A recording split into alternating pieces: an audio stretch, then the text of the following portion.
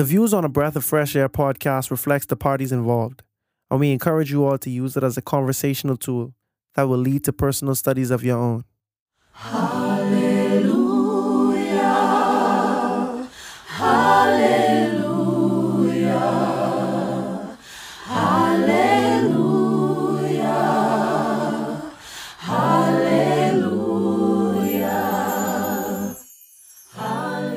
Welcome to a Breath of Fresh Air podcast. Here with your hosts, Earl Roberts and Nakaz Gay. As a young person, Christianity can be so foggy, like smoke in the mirrors and so unclear. But we're here to bring you a breath of fresh air.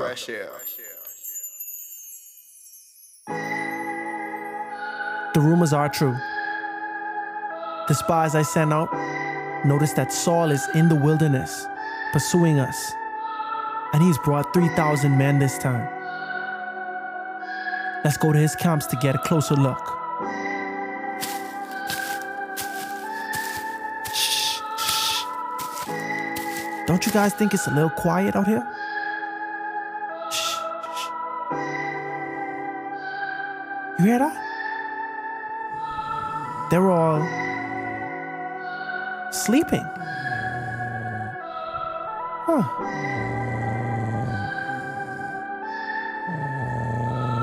Which one of y'all want to come with me to get a closer look? I'll go with you. Thanks, Abishai. Let's go.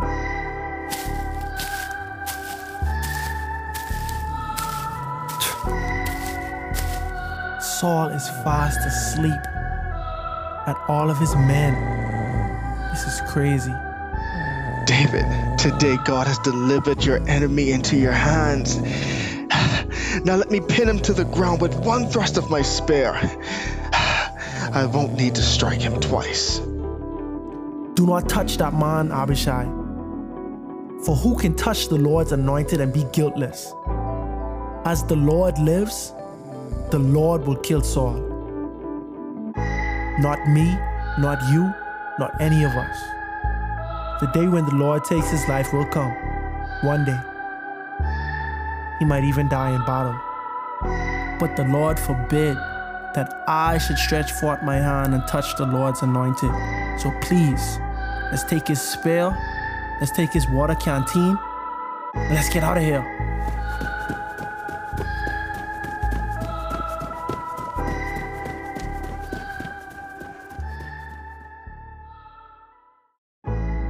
At this point in the story, we know that Saul has an unhealthy obsession with David. Although he says that he wants David to live, his actions have proved that he wants David dead. We now find ourselves in a familiar situation with David having the upper hand on Saul. In this week's episode, we will be focusing on 1 Samuel chapter 26. As always, be blessed and enjoy.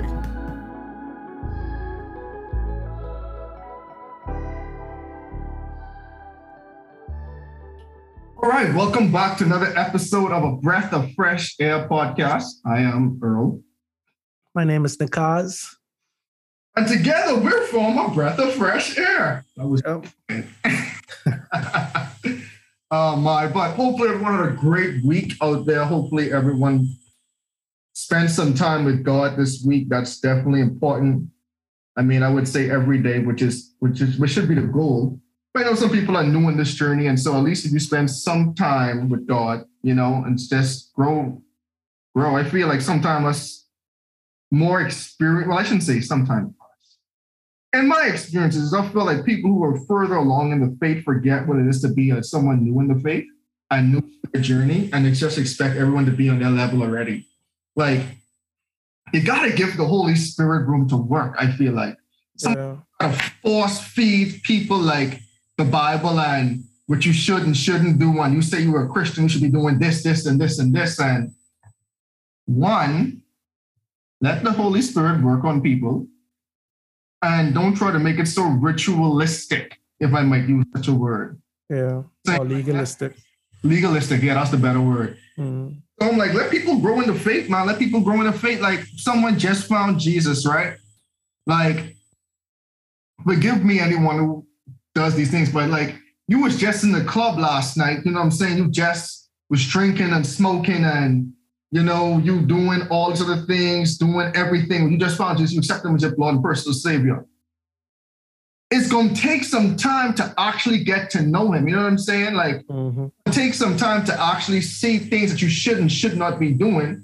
And these things come with the Holy Spirit, and then you go on your personal journey, your personal walk, and you start to realize, like, oh, I shouldn't be doing this. Like, man, this guy I went to school with in Walla Walla. It was funny. He was the guy that got me to speak at Walla Walla in the university chapel or whatever, right? I would say we're cool. We ain't really friends or nothing, right? But we cool, right? But his journey always like made me like just ponder, because he was doing stuff, man, like, in the world, deep in the world, right? And he ended up finding Christ. And he was talking about his story like every day, but every Sabbath, he would come to church and he would smoke in the parking lot before he went to church just to ease his nerves, because he know, like, when you kind of feel like you don't belong in a certain place, you just kind of pop, but let's just call a spade a spade. That's just how some of our churches are.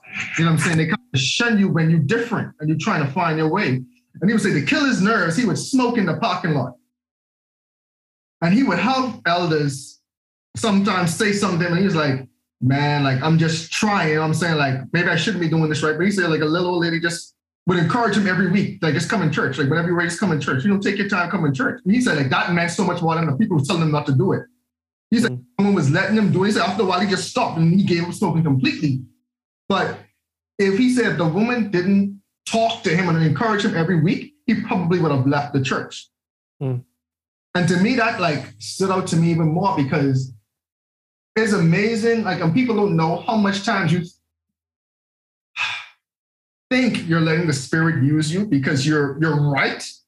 But something Kazi always says, you might be right, but you might not be righteous. You know what I'm saying? Like, in saying, yeah, you probably shouldn't be smoking outside the church, right? But you're missing the point of where this guy came from. And the matter of fact, he showed up to church weekend after weekend after weekend, means he's still making a point. You know what I'm saying? At least come on this walk. You know what I'm saying? Like, to me, that's way more valuable than what he's doing right now. Still nurture him, encourage him in his walk, encourage the people. Always say the young people don't want to come to church right now. And for what it's worth,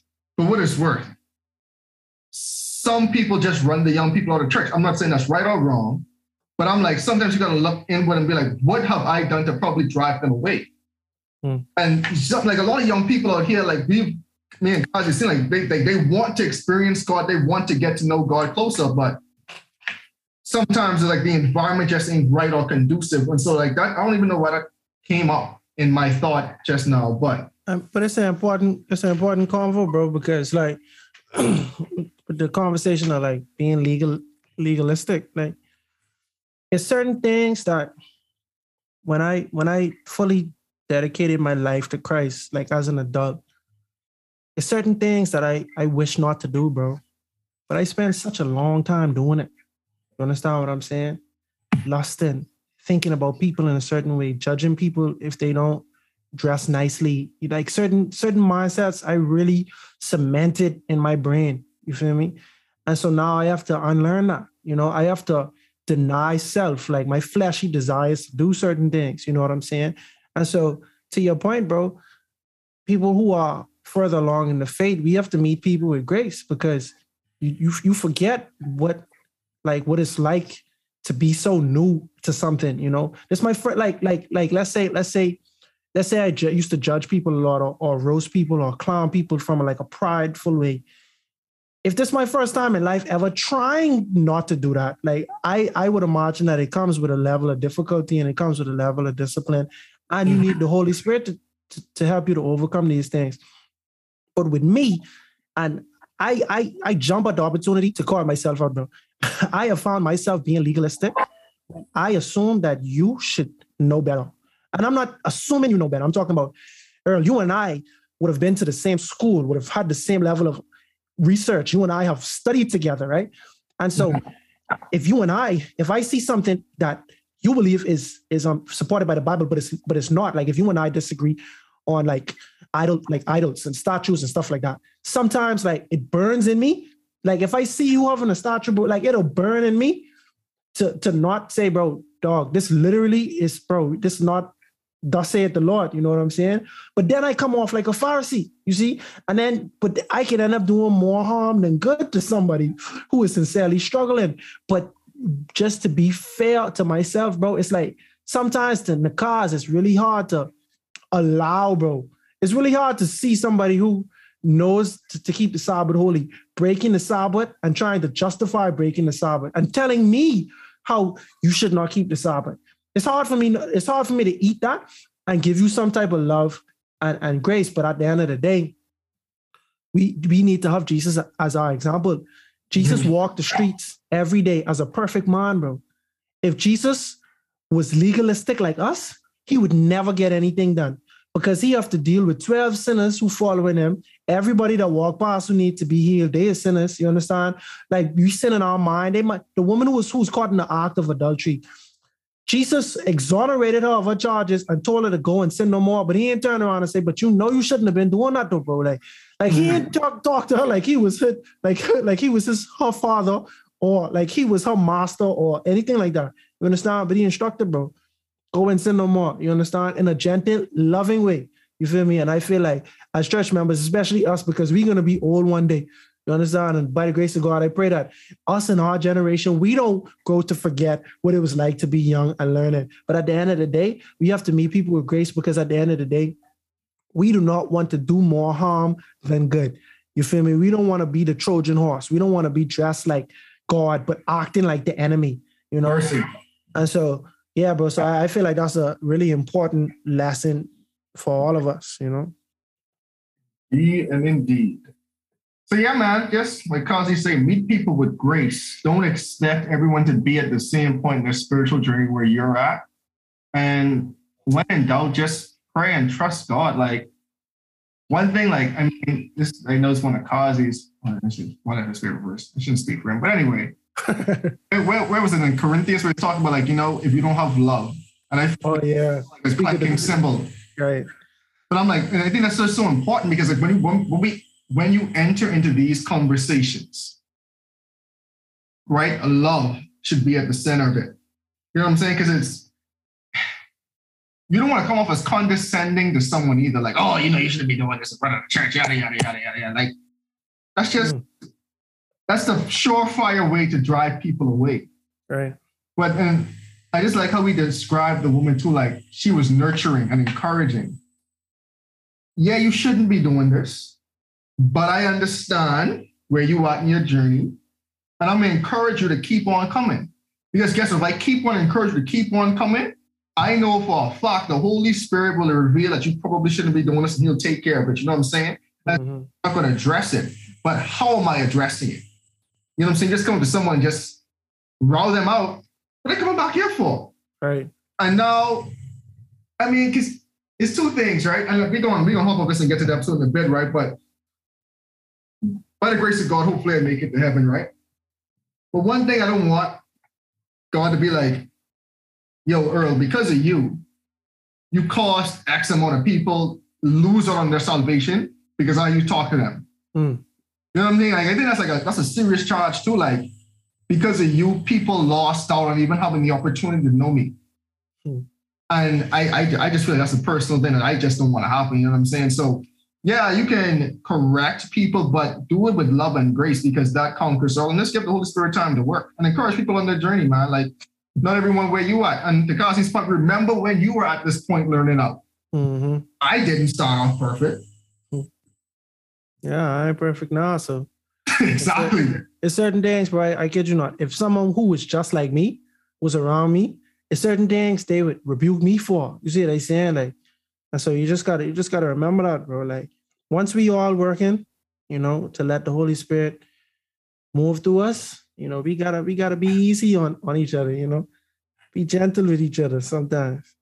Exactly. So this week we are in 1 Samuel 26. So last week we went through the story of David and Nabal and his wife and how wise she was to defuse the situation. And so we're picking up after that, but it seems like we're revisiting an old theme from previously that we were in 1 Samuel because we are introduced to the Ziphites again. Remember the Ziphites were the same one that tipped off King Saul in 1 Samuel 23 to David's location. So we see the Ziphites are back up to the same old trick. So reading in verse 1. Now the Ziphites came to Saul in Gibeah, saying, "Is David not hiding in the hill of Hakaliah, opposite Jeshimon?" Then Saul arose and went down to the wilderness in Ziph, having 3,000 chosen men of Israel with him to seek David in the wilderness of Ziph. Saul encamped in a hill in Hakaliah, which is opposite Jeshimon by the road. But David stayed in the wilderness, and he saw that Saul came after him into the wilderness. David therefore sent out spies and understood that Saul had come indeed. So what's your thoughts on this so far? The Ziphites are snitches. You need to call them the Snitchites. But I think this is one of those things where in chapter 23, they had promised Saul to give David over to him. Mm-hmm. They were trying to kiss up, in my opinion, and they didn't deliver.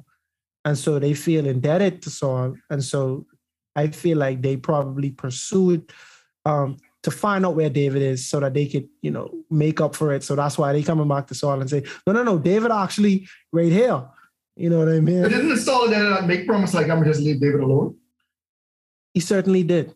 Because if my memory strikes me correctly, while shortly before David was trying to kill Nabal and his entire clan, you know what I mean? Him and Saul made an oath. Well, Saul made an oath to him. This is the second one, by the way, oath that he made to squash the beef between him and David. Because David had been more righteous than him, David spared his life, and Saul was like, bro, I ain't going to kill you no more, bro. We done. But now, all of a sudden, it's like, we just hear about the Ziphites coming and reigniting this flame, and Saul just can't refuse. He sought out to kill David once, and I got to complete the mission. I got to see it through.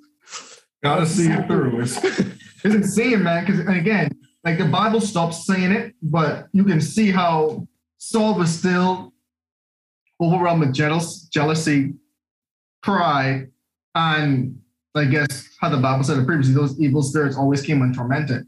Because we see like Saul keeps on like, he's good for a period, but then all of a sudden it's like bloodthirsty again. No, I got to go get David again. Like, oh, we're cool. Okay, everything's smooth up. Oh, shoot, I got to go get David again. But yeah, to your point, the Ziphites are just out of line. Like, while coming back and rehashing this when Saul already done with it, quote unquote. Saul's supposed to be like, well, thanks to you Ziphites. You guys are diligent, but you're a little too late. I pieced it up with David and we good now. Thanks for your service though. Oh, like another thing I want to point out too, we seen Saul brought like 3,000 men. Yep. I mean, the last time we got an account of David's men was about like 600. Yep. Just think about this is like a what? Like, what, 6-1 advantage in Saul? Yeah, that ain't. Something like that. I ain't do the math properly, but. Yeah, probably like 5 maybe, but. Yeah. Yeah, but yeah, but see, Saul right now, bro, I think Saul actually considers that he should have the element of surprise for sure now because David's guard should be down now. Mind you, David never come back to his city, David's still in exile because as far as David concerned, bro, as long as this man alive, he done break out before I ain't trusting it. You see what I'm saying? So remember, he tried to kill David. He's playing the harp. He played it off like he was good, right? But he secretly sent David on missions to kill him. Jonathan say, why are you trying to kill my boy? And he's like, yeah, you're right. I swear before God that I ain't going to kill David. Then he tries to kill David again. You understand what I'm saying? David goes and hides. He kills all of the priests that has helped David. You understand what I'm saying? Then David spares his life. And so now he's like, bro, we done now. I ain't got no smoke with you, bro. I don't got no beef, bro. We good now, bro. But now all of a sudden, the Ziphites come and tell you where David is and you just ready. And remember, bro, I can't remember if it was the Ziphites he was talking to, but he was describing David, and he's like, bro, you got to be careful because he's a cunning man, like he's wily. I can't remember how they say he's clever. You see, they saying Saul describe him as clever, like, bro, you gotta be careful with him, bro. You see Saul right now, he's actually preparing himself for a battle because like he's like, bro, this man clever, this man sneak up on me already. This time, we ain't playing around, bro. You see what they saying? Like, but it's still showing how David have the element of surprise on his side, because we see like David already knew Saul was in this vicinity. Like Saul knew David over here somewhere, but the minute Saul got close to David, they were like, Saul's here. Mm-hmm. He's over there. Let me send some spies to go check to make sure. The spies come back. Yeah, Saul. They're like, all right, cool. So I know for a fact Saul here now. Saul still don't know where David is, but David already knows Saul's exact location. Mm-hmm. Like, Saul's still underestimating David. Yeah, he don't get it, bro. So we see in verse 5, so David arose and came to the place where Saul had encamped. And David saw the place where Saul lay, and Abner, the son of Ner, the commander of his army. Now Saul lay within the camp, with the people encamped all around him. Then David answered and said to Ahimelech, the Hittite, and Abishai, the son of Zeruiah. Zeruiah? Yeah, I'll go with that, Zeruiah. Brother of Joab, saying, who will go down with me to Saul in the camp? And Abishai said, I'll go down with you. So David and Abishai came to the people by night. And there was Saul lay sleeping within the camp, and his spear stuck in the ground by his head. And Abner and the people lay all around him. So think about this now. David's in the midst of the camp, bro. David and Abishai in the midst of the camp. Everyone's sleeping. They just walking through the sleeping bodies like nothing's happening. Now they like right by Saul and Saul's bodyguard, his number one bodyguard, the leader of the army, right there by Saul. Fast asleep. And think about and just imagine David now, man, I'm seeing the same very spear that you have lunged at me multiple times, right here by your head. I'm looking at you, knocked out, not even knowing I hear. To me, David is a very bold man, because I would have not been okay going into that camp, bro. God would have to tell me, bro, go on there, because the minute one of them wake up, bro, you know how fast you got to be, bro. You see what I said? The minute one of them wake up, bro, you are toast. You know what I mean? And he go on him and one other person. This was like a two-man mission. And David all up in their camp. He deep in their camp because the men surrounded Saul, right?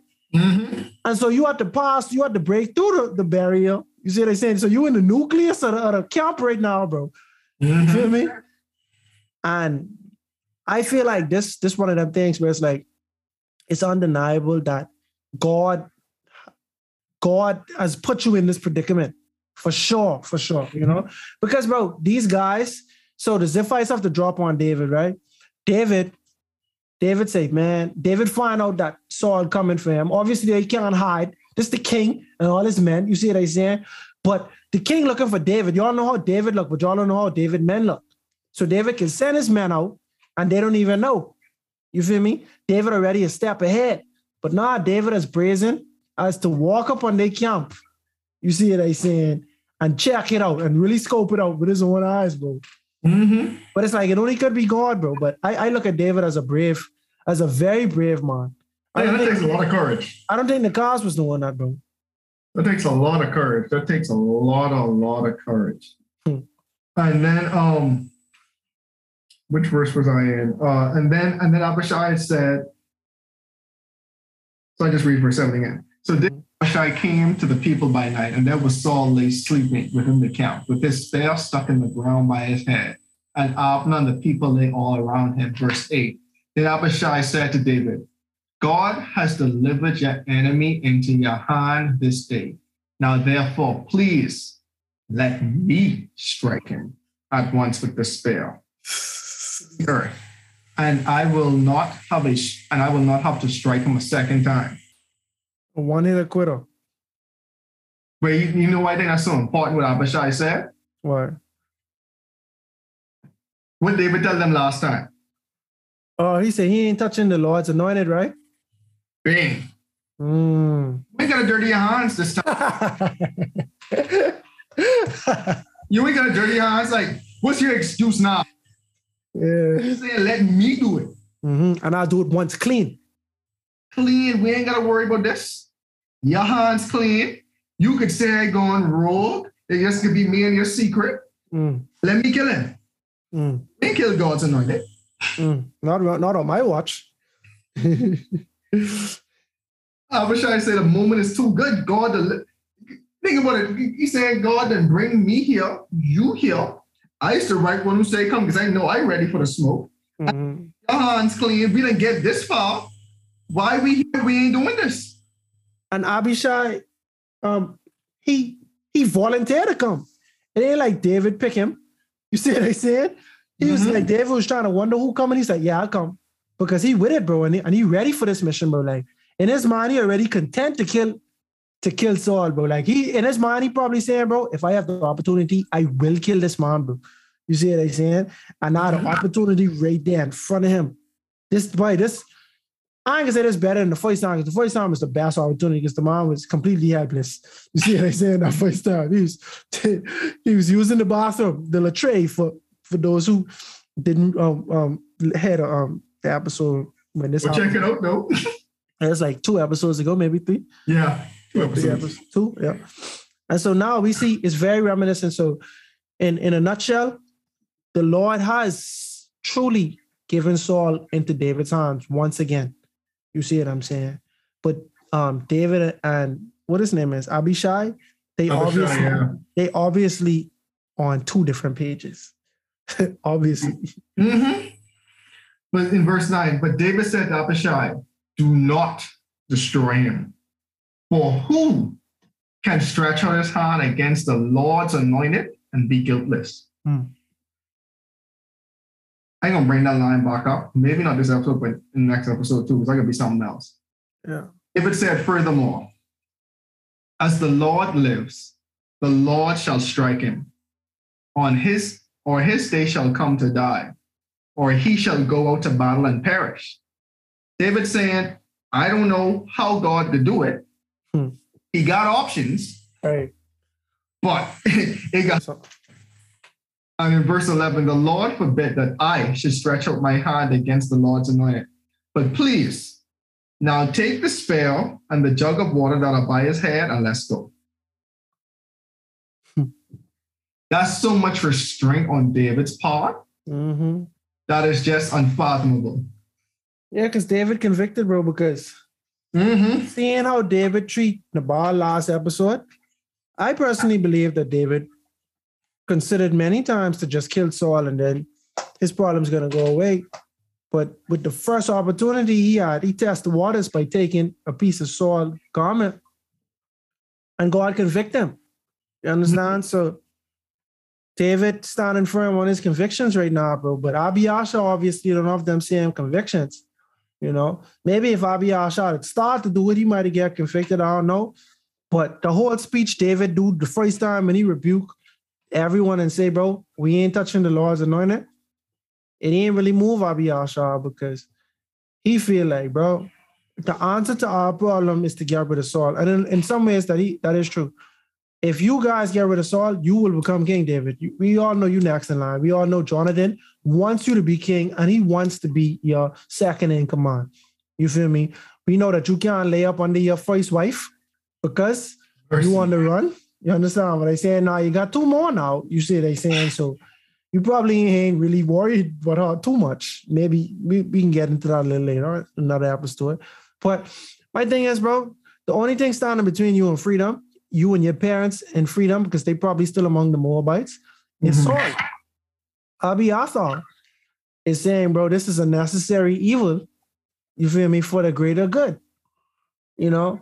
And this one of those things, bro, because it's like when humans define right and wrong, bro, we know better than Adam and Eve. You see what I'm saying? Who wanted the option to define good and evil? You see what I'm saying? But at the end of the day, we don't have the capacity to define good and evil. We don't have the capability, but we're so influenced by the world, which is full with good and evil. And evil is forceful. You see what I'm saying? Good is like passive and it's like your choice. But evil pushes on you. You see what I'm saying? You could be minding your own business. Somebody could do something bad to you. Somebody could try to influence you with evil. You see it on the TV shows. You see it on the internet. Everything around us, bro. You know what I mean? But it's like, it goes to show that there is no good outside of God. Because to Abiathar, bro, the good thing to do would be for your freedom to be exonerated. You have to kill this man. But the godly thing to do would be to respect his anointed. You see what I'm saying? The point we was making earlier, it's better to be righteous than to be right. You see what I'm saying? Abiathar, you are right, bro. This man's life is costing you all turmoil. You see what I'm saying? But it is unrighteous to kill God's anointed. You feel me? And I feel like as human beings, that's the moral dilemma we face with on the day-to-day basis, bro. When someone robs because they don't have money, bro, because they're hungry, is it right or wrong? You understand what I'm saying? I'm sure most human beings would say, bro, that ain't wrong. When someone lie to save someone's life, you see what I'm saying? Is that right or wrong? You understand what I'm saying? Like these type of situations, bro, it get tricky, but we need to be happy that we ain't God. You feel me? We don't have to decide what is right and wrong. That's God's choice. You see what I'm saying? And we have to rely on, thus saith the Lord, you know? Mm-hmm. No. So in verse 12, so David took the spear and the jug of water by Saul's head, and they got away. And no man saw it or knew it or awoke. For they were all asleep, because a deep sleep from the Lord had fallen upon them. Mercy. God had his hand in this already, like they were sleeping, but they was in a supernatural sleep. Deep sleep. Y'all could have done anything, man. Y'all could have done anything and y'all would have been okay, safe. You see what I said? Like y'all could have robbed everyone there, bro. Step on a branch and like I want to wake. But then think about it though. Him and Abiathar having big conversation. Bro, I'd kill him clean, one hit. And then David have to rebuke him. No, he's the Lord's anointed. You see what he's saying? Like they doing all of this while being incognito. In my mind, I'm like, oh, how, bro? Is everyone a heavy sleeper? Were you all drunk? Was everyone drunk? Like, you know what I mean? Like, why no one waking up? You feel me? Mm-hmm. So in verse 13, now David went over to the other side and stood on top of a hill afar off, and a great distance came between them. And David called unto the people of Abner, son of Ner, saying, do you not answer Abner? I think was this still at night? Or this was like the next morning? Or who even said any of this was at night? For true. Were they just napping in the middle of the day? Yeah, I assume it's at night. I think it's safe to believe that. I don't think they would go on this mission during the daytime, but we don't have no, evidence to support for real. Yeah, like at night makes the most sense. Mm-hmm. Yeah. And then Abner answered and said, who are you calling out to the king? So David said to Abner, are you not a man who is like you in Israel? Why then have you not guarded your lord the king? For one of the people came in to destroy your lord the king. But this to me is like David kind of clowning Abner. Yeah, he is. That's like trying to tell you, David is get saucy when he ready, bro. You feel me? David's get disrespectful when he ready, bro. And that's the point I was be trying to make, bro. This young man, bro, he is a cunning man, bro. Like, for real, bro. Like, no, think about it, though. Think about it, bro. So, first of all, you's the wanted man, right? Mm-hmm. Abner should know who you is, but sometimes, like, just depending on how far you is, you might not be able to, recognize who's talking. And so David calling out to them, and he's like, "But Abner, who's the chief like warrior among them?" You see what I'm saying? Like he's probably the captain and they cousins. I think they blood relatives, but he's like the captain of Saul's army. Mm-hmm. And so Abner's like, "Bro, who you even is, bro?" And David is like, "Bro, but ain't you the big man around campus, bro? Ain't you the fastest, Mr. Tough Guy?" You see what I'm saying? You need that, bro. And he started calling him out. You see what I'm saying? So I'm like, bro, David is talking spicy, bro. David is talking spicy, in my opinion. You feel me? David is a pacifist, but then David is, He like confrontation too, I'll say. What do you mean? David told him coldly, bro. I mean, okay, hold on. Let me just get there. Yeah. People came in to destroy the Lord your king. This thing you have done is not good. As the Lord lives, you deserve to die. Straight up. Because you have not guarded your master, the Lord's anointed. And see where the king's spear is and the jug of water that was by his head? I'm just saying, bro, you worthless, bro. And so I think David more so trying to paint a picture too, because he like, you made me captain of a guard. You feel me? We were successful. Everybody liked to work around me. You see what I'm saying? And Abner is successful. I'm sure people probably love to work around him, whatever, right?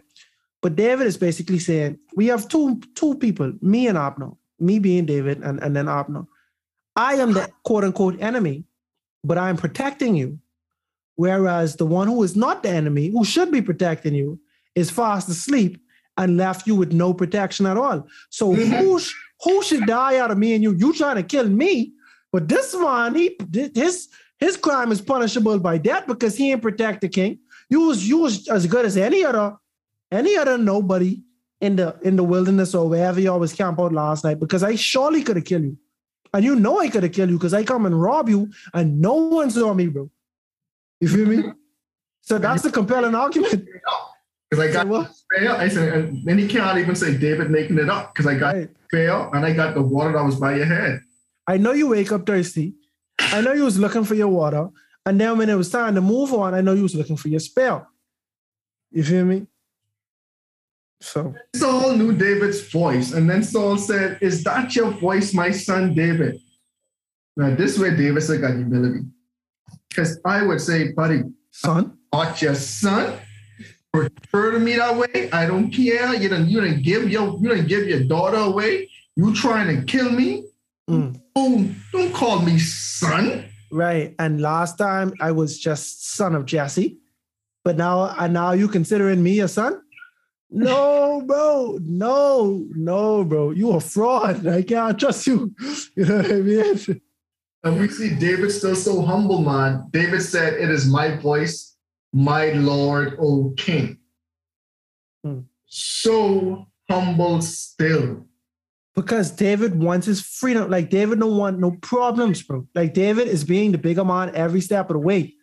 You see what I'm saying? Like, I'm trying to diffuse the situation, bro. I am not trying to escalate this. I only want smoke with Abner at this point, bro. Like, not you. I have no problem with you. You see what I'm saying? Like, and he making that abundantly clear time and time again. Is Saul have a one-sided beef with David right now? Bro, that's to me, that's just like spiritual blindness, bro.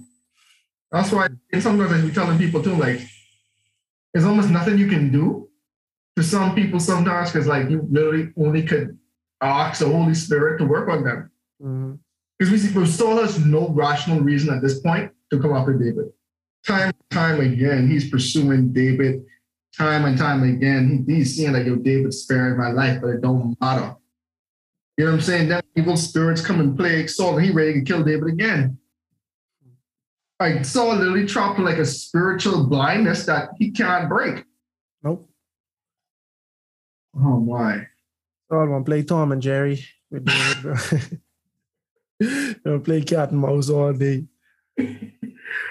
Oh my, we see David again asking, why does the Lord thus pursue his servant? That's my Lord. Yeah, my Lord does pursue his servant. But what have I done? Or what evil is in my hand? Now therefore let my Lord the king hear the words of his servant. If the Lord has stirred up you against me, let him accept an offering. But if it is the children of men, may they be cursed before the Lord, for they have driven me out this day from sharing in the inheritance of the Lord, saying, go serve other gods. So now, do not let my blood fall to the earth before the face of the Lord. For the king of Israel has come out to seek a flea as when one hunts a partridge in the mountains. And you notice why that's so important, right? Well, that imagery right there, just the partridge in the mountains. Because how they actually hunted partridges back in the day, they would essentially like tie them out. They would like chase them uphill, until they can't tell it off the strength to fight no more. So they can just literally hit them with a club and just kill them. Oh man. So David essentially saying like, you chasing me like this, because you pretty much trying to tie me so you can catch me, but like, you know, like he ain't saying it ain't gonna work, but like, why you so relentless in your pursuit of me? All right. Because you have to constantly be chasing this partridge in order, like, catch them. Yeah, bro. Go for it. And it's so funny because you could tell every day in a run. You see what I'm saying? So like David, they just was celebrating the festival. It ain't really an official festival, but Nabal wife come and bring them a bunch of food and they feast that night. You see, they saying they have a good time. So every day ain't a on the run day, bro. Like some days they stationary, some days they finding stuff to do. And obviously they was in the field with Nabal's shepherds that whole time. You see what I'm saying? So they have some form of stability, but they know at any given second they got to be ready to flee and exile. It's like, bro, like just get tired of that, bro. Like I trying to show you, dog. Like I have pure intentions for you, bro. Like, and I keep telling you this, but every now and then you was turn around and hunt me, bro. But it ain't an everyday thing, you know. It ain't an everyday thing. It's like when I don't expect it. You know what I mean? And I'm sure they expect it to happen eventually. But it's like you turn around and just on your impulses, you want to hunt me, bro. It's not that I've done you anything. It's no new developments to the story. But today you feel like it, and so that's what you into. But David trying to show him, like, bro, if God tell you to hunt me, I will do anything, bro. Let me set an offering unto God. But if men in your ears telling you to run me away from God's inheritance so I don't even be a Christian or don't even worship the Most High God, and just because he already among the Philistines and all type of stuff, like y'all trying to get me to convert to Canaanitism. You see what I'm saying right now? Like you trying to get me to convert to other stuff right now. Y'all running me away from my people. I can't go to the temple. I can't do nothing. You see what I'm saying? Like I can't do nothing religious. You know? Exactly. I think about it too. Like David really shows on his heart that like, man, like I actually want to go do these things with my people. I actually want to go to the sample sacrifice. You want me out here in the wilderness all these years, running to the Philistines, going to the Moabites, surrounded by all these idol worshipers, bro. Like they look like they have it pretty good. And we see David, how Psalms talk about these kind of things too, like, which we should have probably looked up right this time, right? But still, like, like I looking around at my enemies and they have it pretty good. You know what I'm saying? Mm-hmm. I hear on the run and you pursuing me as the king who's supposed to be on my side, but this just don't seem like this life like working out for me. But through God, I know I shouldn't be doing that, so I ain't gonna fall to that. But this really, what it coming to, Saul, like you almost cost me not even be an Israelite no more. Mm-hmm. Yeah, bro. So that's what your people in your ear, he basically saying, bro, ain't nobody in your ear giving you reason, bro. People in your ear telling you keep pursuing me, bro. But I have been nothing but good to you. But at this point in time, like it's like David, it's too much evidence to support that David don't deserve to be hunted. Like Abigail, who don't even know David, could come and assess that and say, bro, you was blameless, you know, but you still being hunted down, but you could be king eventually. You know, Saul Saul is relentless though, bro. Like he just do not want to give up, bro. Samuel done dead. You see, I saying like this beef lasting so long, bro. Mom, David at this point, he probably done been in the cave for years now, bro. You understand what I'm saying? And you still trying to kill me for no reason. Mm-hmm. So now we see, then Saul said, I have sinned.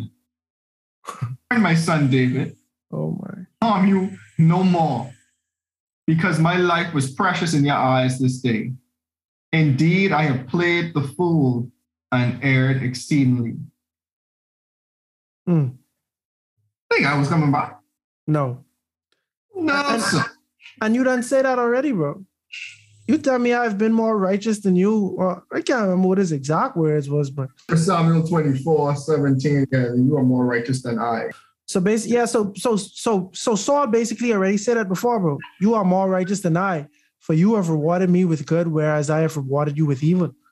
You see what I'm saying? So at this point in time, bro, it's like, Or even if you wanted to trust Saul already he already was faulty too many times, bro. Like he had already went back on his word, broke his oaths unto God too many times. So I don't even know what David could do with this information right now, you know? Yeah, I'd be like, I've heard this before, but here we are again, Saul, right? These same Ziphites, here we are again. And David answered and said in verse 22, here is the king's spear. Let one of the young men come over and get it. May the Lord repay every man for his righteousness and his faithfulness, for the Lord delivered you into my hand today. But I would not stretch out my hand against the Lord's anointed. And indeed, as your life was valued much this day in my eyes, so let my life be valued much in the eyes of the Lord. And let him deliver me out of all tribulation. Then Saul said to David, may you be blessed, my son David. You shall both do great things and still also prevail. So David went his way and Saul returned to his place. And fun fact, if I'm not mistaken, this is the last time they ever saw each other. Yep. Yeah, I don't recall them having any run-ins. It's not documented in the Bible. So yeah, that's how their beef. It ain't how they beef ended, but that's just how the last. Well, it might be how they beef ended because we don't know if Saul even pursued him again after that, you know? Well, I mean, it's kind of documented he did it when we go to the next chapter. They just said, okay, he's over there. I'll just let it go. I'll just let it go. Yeah. Yeah, bro. Bittersweet time. You know, you anointed to be king, but you got to go through all of this craziness. That's crazy. Sometimes things don't make sense, bro. Like, and you know, we could sit there and say, oh, David had faith this time, or he lacked faith this time. You know what I mean? But if you anointed to be king, but then your life on the line constantly, bro, them type of things make you question if you misunderstand the assignment. Maybe I get anointed just to kill the Goliath, you know what I mean? Or I get anointed to do something else. You see what I'm saying? Like sometimes it gets you to compromise in what you believe. Like, because why I do this? Because like this such an easy thing, bro. God, tell the man, inspire him, not come to him in a vision and tell him don't touch me. You see what I'm saying? Tell him to spare me or give me a pass. You feel me? Why I gotta be running up and down? Why I gotta be eating food when I hunt? Why can't I be living the way I was living, bro? Like, you know, like why I gotta be in exile of the ration out stuff? I around a bunch of misfits. I ain't the conundrum what I'm in. Why? Like how that makes sense if I'm the anointed? You feel me? And it truly, this one of them stories where it's like if you really like break it down to kind of understand the way how God handles certain situations, it will help you to understand that just because you're anointed or destined for something, that don't mean it will be easy. You know, that don't mean that you're gonna have a smooth ride. Mm-hmm. The same way how we look at Joseph. Joseph didn't have a smooth ride at all. Exactly. Like it ended off smooth. You see what I'm saying? But the journey, it wasn't smooth at all. And that's just like the common misconception that we see in today's age. They think like a lot of people preach that, you follow Jesus and accept him and your life just gonna be hunky-dory, sunshine and rainbows all throughout. But that's not really promise, you know what I'm saying? Like, all right. Some people just want to say, oh, bro, you got to have faith, bro. God can't do certain things with you until you have faith, right? And, bro, truthfully, this could have been a test of faith. This could have been a test of faith for David, bro. But truthfully, bro, that don't stop hardship from happening, bro. Like David's so important in the whole biblical arc. He's a very important figure, bro. Like we have famous people in the Bible. Jonah famous, Samson famous, Joseph famous, David famous. Out of all of them, I feel like David is a really he's a really important figure in the book. Like Samson, in my opinion, not so much. You see what I'm saying? Like Samson really is one of them things where it's like it show how God could have worked through you, but you dropped the ball. You understand what I'm saying? So same thing with Jonah.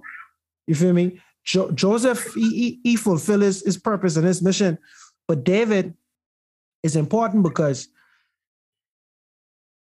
prophets. All right, so Samuel was probably one of the first prophets that we actually really get into in the Bible, right? Like deeply into him. But he's not the last. So there will be prophet after prophet after prophet, and a lot of them get killed. A lot of them get hunted. It was a time when many prophets was getting hunted by the king. You feel me? And so, but we don't get a full story on each individual prophet. During that time, we kind of follow one prophet. You feel me? David kind of jumpstart this time of trouble or this exile situation. So when we fast forward and we have John the Baptist, Jesus described him as being the greatest prophet of all prophets born of a woman. So basically the greatest of all prophets. But you see how he went out. Think about that. He never even had no big following. His impact on the world ain't even that big for real. We know John the Baptist was the forerunner to Christ, but this was the greatest. Like Jesus called him like the greatest prophet. So why he didn't get to walk? And this was in my sermon. Why he didn't get to walk with God the way Enoch walked? You see, they saying the way Elijah walked. Remember, they was calling him Elijah. They was thinking he was Elijah. You feel me? Because at the end of the day, bro, the world we living in so evil, bro, and there will be persecution. People, bro, all those who live godly life in Christ Jesus will suffer persecution. I think that's in Timothy or some of the team, maybe Thessalonians. But and even Matthew say, blessed those who are persecuted. Right. For my sake. You see what I'm saying? And so watch this, right? John the Baptist was the greatest of all prophets, right? That's why he had one of the greatest assignments, bro. He got killed for preaching the gospel, bro. God couldn't allow one of the weak prophets to do that. You see what I'm saying? Because you might have reneged. You might have denounced Christianity when the going get rough. You understand what I'm saying? And so it's like we have evidence in the Bible. Most of the apostles get killed, bro. Paul get beat up. Paul, all type of stuff get stoned. You see what I'm saying? Paul going through it. Paul get a lot. He went through a lot, right? And so it's like these things happen for us to realize that we live in an evil world and this ain't our last stop. You see what I'm saying? The earth is not our heaven.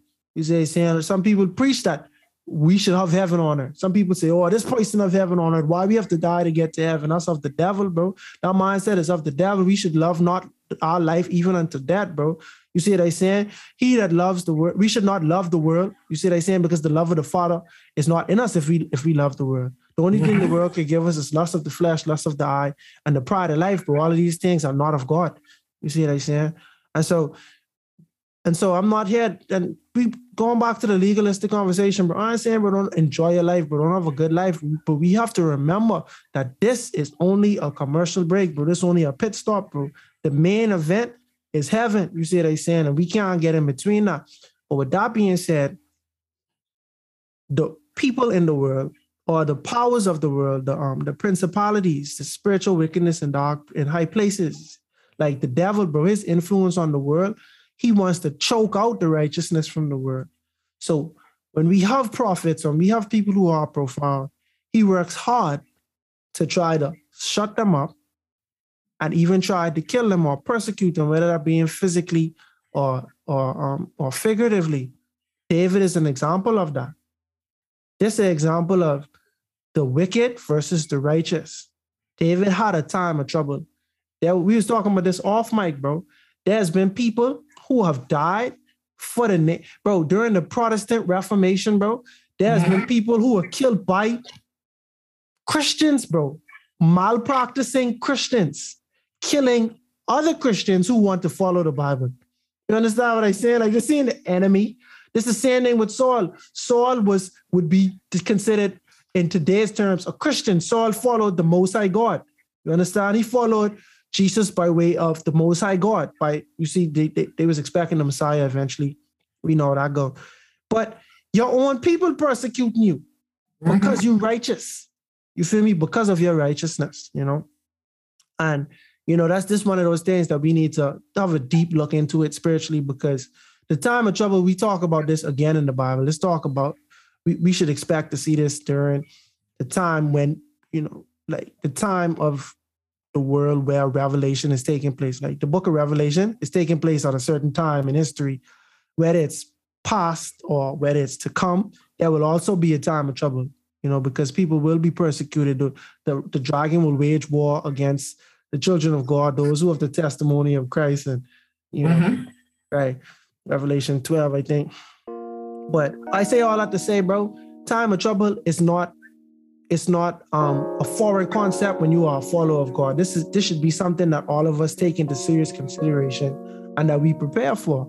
Because quite literally, we have an innocent man on the run, right? Someone wants to kill him. Now, by the grace of God, they didn't get to kill him. But think about all the prophets. And if the prophets don't do it for you, quite literally, Jesus, right, was walking on this earth being perfect. And the people of the church, the Pharisees, the legalists, they sought for reasons to kill him, and they framed him and killed him.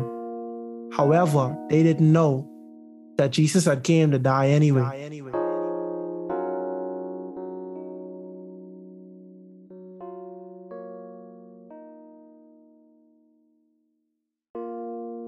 Once again, the hunter has become the hunted. Saul agrees for the third time to spare David's life, and he and David made a treaty. But to David, Saul has proven to be unreliable, so David still fears for his life.